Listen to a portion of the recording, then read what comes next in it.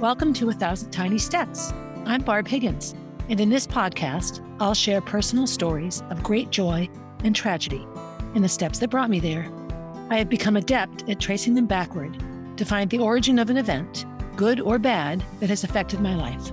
I have gone from being on top of the world with Division I All-American success to being unable to get out of bed with the grief of losing a child, and everything in between. I am painfully honest, which can make people uncomfortable, but discomfort brings growth, and oftentimes, tragedy brings joy. So, tie, buckle, slip on, lace up your shoes, and join me as we begin our 1,000 Tiny Steps. Hey everybody, Barb Higgins here, welcoming you to episode 69 of 1,000 Tiny Steps. I am one episode away from completing season 6 and my 70th episode. That's a lot of episodes. That's a lot of talking. People who know me would not be surprised at all. So if you're watching me, you can see I'm wearing these little Christmas light necklaces. So I'm recording this, it's still November, but you'll be listening to it between Christmas and New Year's, that week, holiday week.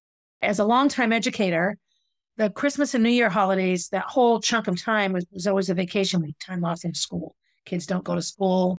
Parents have to struggle with childcare, all those fun things. But as somebody that was an educator and used a life in education, Christmas isn't a separate holiday from New Year's. It's all sort of one big chunk of time. And since Molly's death, this has been a really difficult chunk of time. I've talked about it before. I know last year at this time when I was just a new podcaster, I was doing the Molly season now, and I talked a lot about how our holidays changed because of her death. Holidays in and of themselves are time markers. They're the same year after year. And so it's an easy way to compare.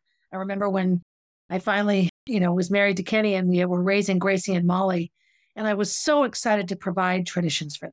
And I remember the time I spent dating David and being connected to his family. I loved that they did things year after year together. They did holidays together. They did vacations together. And you could count on these things. In the uncertainty of life, you could count on these things. These very things become horrifyingly difficult in times of grief and trauma. And it wasn't really until I was recording this season and really reliving my sexual abuse and what that has done to me as a human being and what it continues to do, that I realized that a lot of my issues around holidays stem from this thing called disenfranchised grief. And I came upon this a couple of episodes ago in doing research for talking about the different ways that we grieve. And I'm taking a grieving class with David Kessler to be a grief coach. My initial relationship with grief, of course, I relate to Molly's death, but close second to that was my job loss and all that went into the day that I woke up and didn't have a job and I was beside myself. I was a mess and I couldn't believe I'd gotten there. And so those two things, Molly's death and the loss of my 21-year teaching career, are two of the greatest losses of my life, followed very closely by, of course, all of the innocence lost as a child, being the victim of child abuse. We spend so much time as human beings trying to make believe we're fine. The public persona, what happens at home stays at home. I remember one of Coach Ludy's biggest pieces of advice to me when Molly died was cry all night, work all day. That when you get up in the morning, you put it away. It's not for other people to deal with. He lived that. I remember after Mrs. Ludy passed away, he didn't want to talk about it. It was his private thing. And if I tried to show any love or affection to him around her passing, he shut me right off. No. And you know what? That's how he coped. And that was his generational, sort of example of coping with things. You put them in a box and carry them about. And then when you weren't going to bother anybody, you could open the box and feel the feels. I'm not quite that private, as anyone who knows me knows. In thinking about this episode, I had a bunch of other ideas. I was going to talk a lot more about relationships. But I realized that you're listening the last week of December. Christmas has just passed. New Year's is coming. And then the year ends, and now we're into a new calendar year, a new Gregorian year. And we have all of these ideas that we should have new beginnings. And as I have thought about this episode, talking about holidays as a grief trauma-stricken human being, I have so many things that come to mind and so many sort of aha moments and realizations. I know that every year when you have the year start over, I wanted to make sure I was better than I was the year before. One of the biggest arguments Kenny and I had, and we continue to argue over this, was in January. And we had agreed, sober January, everyone dries up and tries to lose their holiday weight and start the year off healthy. one thing that a relationship with Kenny has created in me is the habit of drinking daily. Right now, I'm not drinking daily, which is exciting, but it's an issue for me all the time that in my day-to-day home life, I struggle with. And I remember coming home and we had been, it was the middle of January, and I think it was a dance competition weekend. I don't think I had lost my job yet, although perhaps I had. No, I hadn't lost my job yet. It was different. The girls were little. What I remember is Kenny was watching our Patriots game and he was drinking a beer. And I just was like, what are you doing? We're not drinking. And he looked at me and just said, well, it's only beer. And I remember at that time just being a bit distraught. Come on now, beer is alcohol. And if you want to drink that much, just admit you want to drink every day and you don't want to get better. And we had a big conversation that day around year to year. And Kenny is very much a creature of habit. In January, you do this. And in February, you do this. And he doesn't necessarily look at getting better in self-improvement. He really just looked at, I like my life. I like my life just fine the way it is. And I've never, ever felt that way. And I realized that while he did have some, traumatic times in his childhood, more standard traumatic times, he really didn't have any reason to want his life to be better sometimes. He had a pretty good life. I couldn't wrap my head around it because from my earliest memories, I always wanted some sort of self-improvement. And I always felt like I needed to improve, that I needed to do a better job. As an athlete, a competitive athlete, as a mother, as an educator, now as a podcaster and a sort of a public figure, public servant, a school board member, I'm always trying to do better. I always feel like self-growth is necessary. As an educator, you have to get your teaching certificate renewed. And with that comes education. You have to go to seminars. You have to learn new techniques and get better at the ones you already know. So life to me is a process of self-improvement. Also, spiritual improvement and getting closer to God or the universe or whatever that might be. Intellectual improvement, reading new things, keeping up on new authors and new scientific discoveries. Life is only life if you have perspective. There's a school board member currently who is very young and idealistic. And this person has a quote on their Facebook page encouraging people to run for public office, and that how disgusted this person is by the old white people that push their old white people agenda. And, at first I took offense to that because I am in fact old and white. She's young and white. It's one, so she'll figure it out one day. But I just realized that in her life and at her time, that's as far as up the mountain as she is. Her perspective is such that anyone older and whiter than her must be outdated. And when you are actually older and whiter, higher up the mountain, your perspective is a bit different. I had a wonderful drive the other day with a good friend of mine, Elliot, and we were talking about all sorts of things, all sorts of social things and gender equity things and, the transgender community. And we just talked about a bunch of things. And we talked about the different ages and how people are at different ages. And Elliot was recalling when they were in their early 20s, how they thought they knew everything. I know everything. And, of course, you know everything you can in 22, 23, 24 years. But 10 years later, you're higher up the mountain of life. You're further along the hike. You can turn around and see a much bigger vista behind you. And so I look at my grief process and my ways that I deal with these things, specifically to right now, holidays in this way. As a youngster, so what were the holidays like for me as a little girl battling a double life? Well, the biggest thing with child abuse, and this is probably across the board child abuse or any kind of abuse in a family, domestic violence, is putting on the fake, everything is okay. So women that get beaten wear sunglasses and turtlenecks and long sleeve shirt, and they try to make believe that they're fine. There's a scene in the movie, The Prince of Tides. I've mentioned this scene before. The family gets assaulted by these crazy, crazy people, and they all get beaten and raped, all of them, the son, the daughter, the mother, and their very abusive father isn't home. And so they quickly neaten up the house and they have their clothes on and they're sitting at the table eating as if everything is fine because it needs to be fine. It has to be fine. And the daughter's dress is on completely inside out. And it just struck me. It was such a strong, strong example of how I felt as a child, that couldn't the world see that my dress was on inside out, that nothing was okay, but everything seemed okay because I got up in the morning and got dressed and went to school. All of my childhood memories of holidays are relatively positive. We oftentimes didn't have a lot of money, but we had traditions that we did. We got a Christmas tree. We usually got them from the Lions Club because my father belonged to the Lions Club. So Fern's Oil Company on North State Street had Christmas trees, and that's typically where we went to get them. And, we didn't cut them down. We weren't of that variety. We just went and got a pre-cut tree. We decorated them. We had the big colored lights, angel hair and tinsel, all the 70s decorations on the trees. One of my best young memories as a child for Christmas are sitting in the living room by the Christmas tree lights with my mom when it's all decorated and just having alone time with her. When I started going to church all the time, I would sing in the midnight service the Christmas Eve midnight service. And so I would get home in the middle of the night, and sometimes Santa had been there, sometimes he had not. And I can remember some precious times with my mom then as well, as she was organizing everything and making sure everything would be ready for us in the morning. Other holidays, my New Year's Eve memories all go back to Jackie Dore and all the fun things we did on New Year's Eve as kids. Listening to Dale Dorman count down the top 100 hits of the year on AM radio, WRKO, and all of those things that signified that everything was okay, that life was marching on. Here we are again. We've made it to here again. Those feelings now in 59-year-old 2022 Barb give me a knot in my stomach. It just makes me feel like I'm treading water, that here I am back where I started.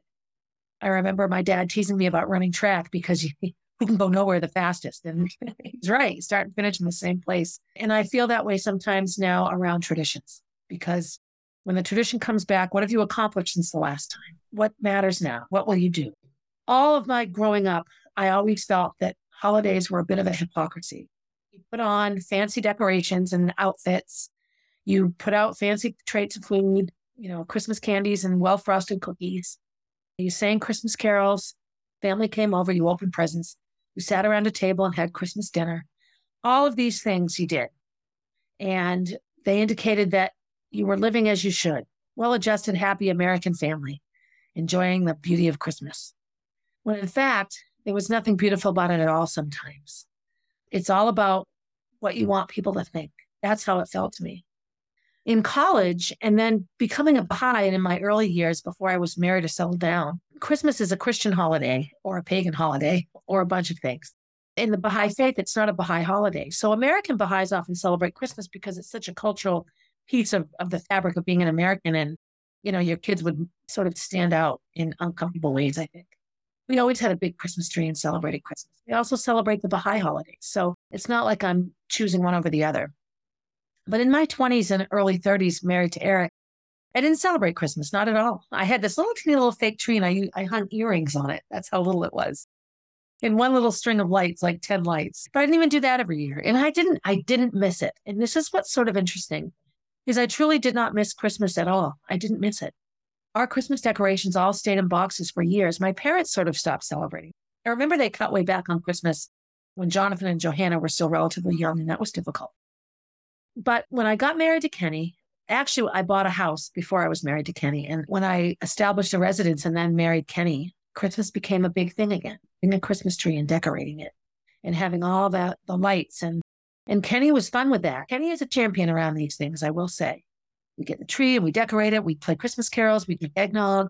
We had a whole tradition around it. And when Molly and Gracie were really big enough to help, it became one of their favorite things. Molly's last Christmas, we went up to Arnie's to get a tree, and Gracie and Molly took all these pictures from underneath the trees, and they had this wonderful time. And, things were terrible for Kenny and I at that time.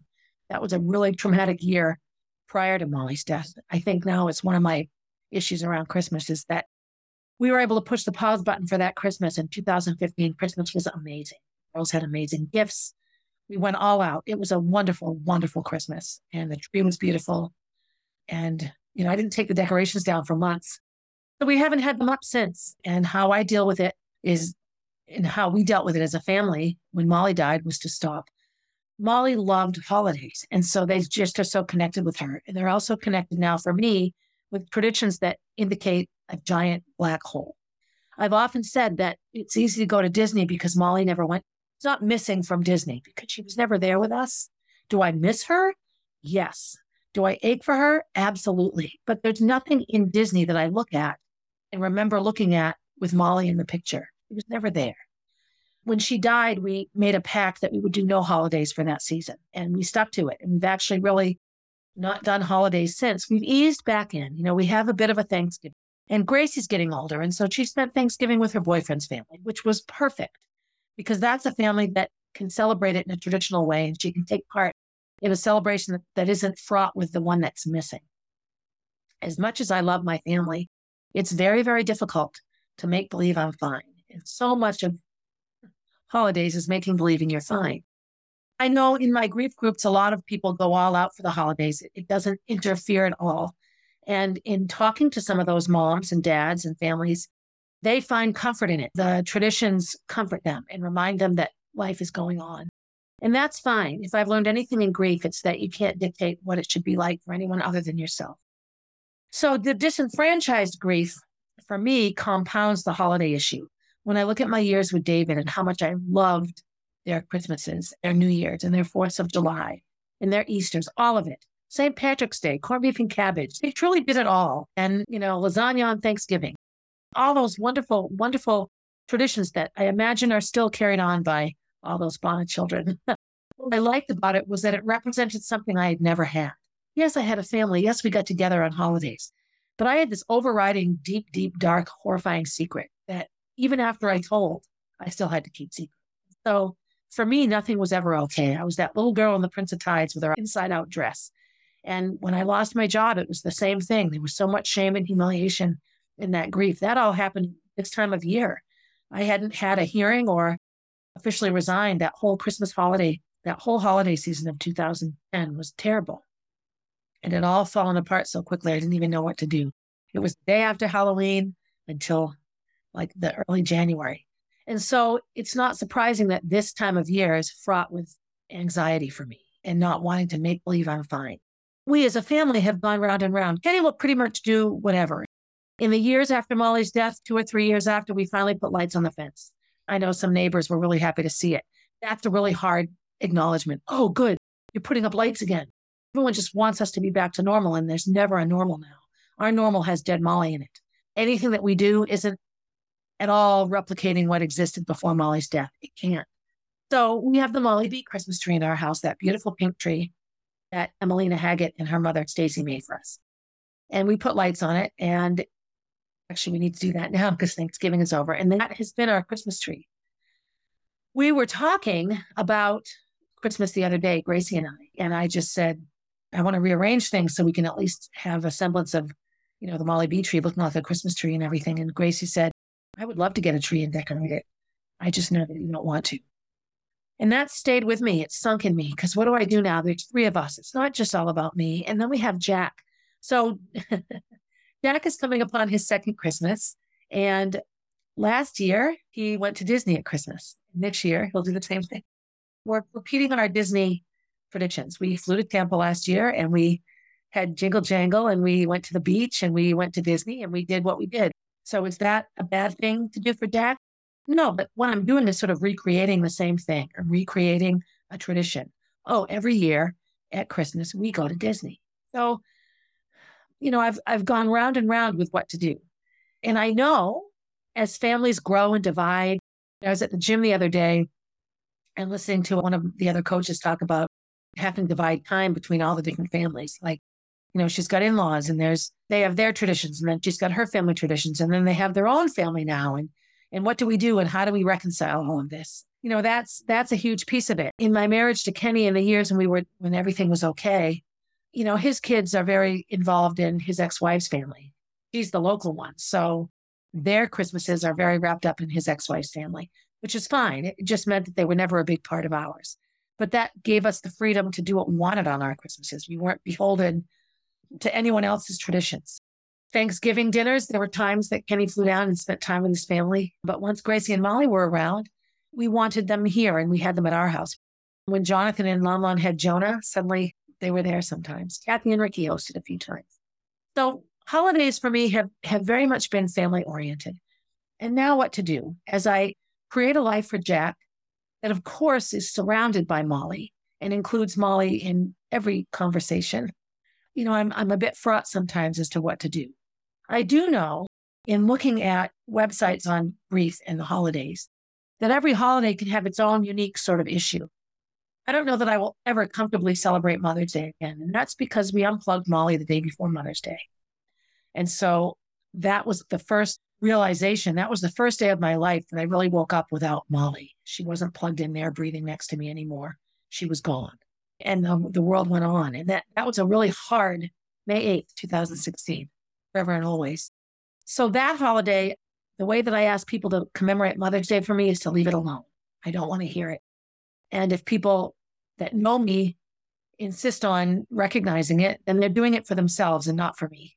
Because the best Mother's Day gift for me is to just forget about it. I don't want to know. My birthday has been the same way. I used to be all about my birthday. Now I just prefer not to think about it. Time and age has been forever changed with Molly's death. I lose track of time sometimes. I have this big chunk of time missing. There's a big piece of me that is still in 2016, still waiting for her to come back. With every passing holiday, she gets further and further away. And I think this is another tricky piece of holidays, especially for parents that have lost children or children who have lost parents ahead of time.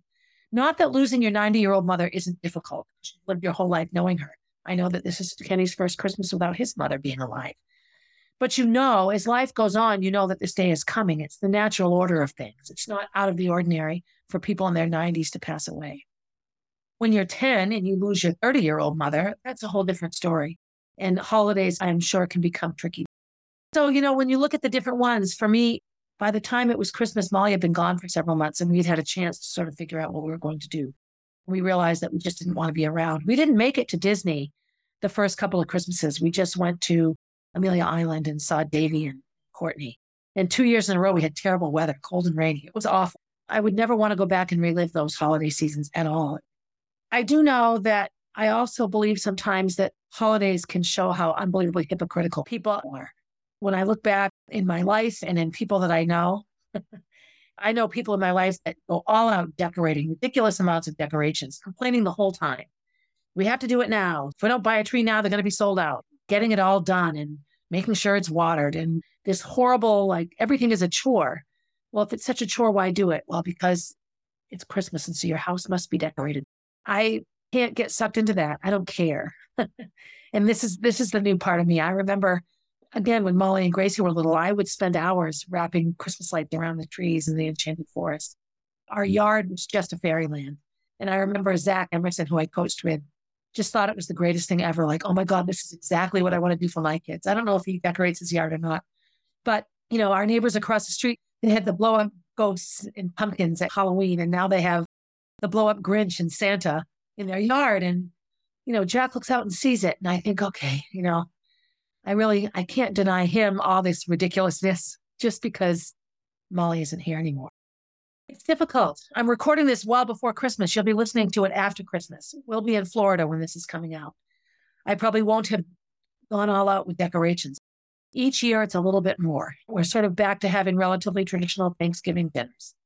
That started with COVID and, Kathy and Rick, and then being around, and then we just sort of built on it.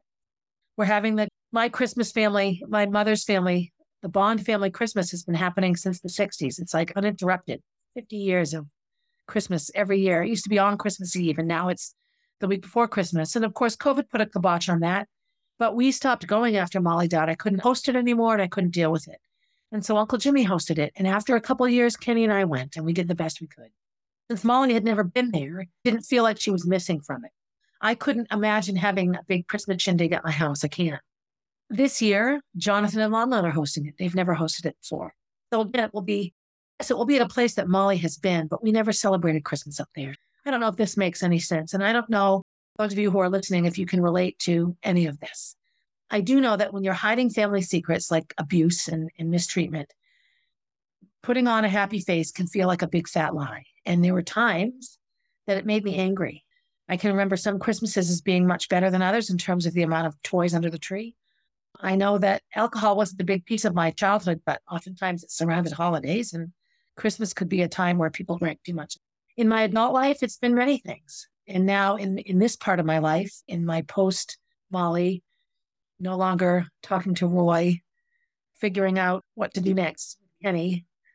And now I have this beautiful baby who loves life and deserves all the happinesses of the holidays. I guess what I want for him is for it to be genuine. I want it to be real. I want it to matter. So at Disney Christmas, what a great way to spend Christmas. And I don't think there are too many kids that would complain about it. But Santa, where does Santa come here? I haven't invited Santa back yet. I don't know that I'm ready, but I can't wait too long because I have this little boy that lives in the United States of America, which is a very Santa-oriented place. There's a really, really good book that I like.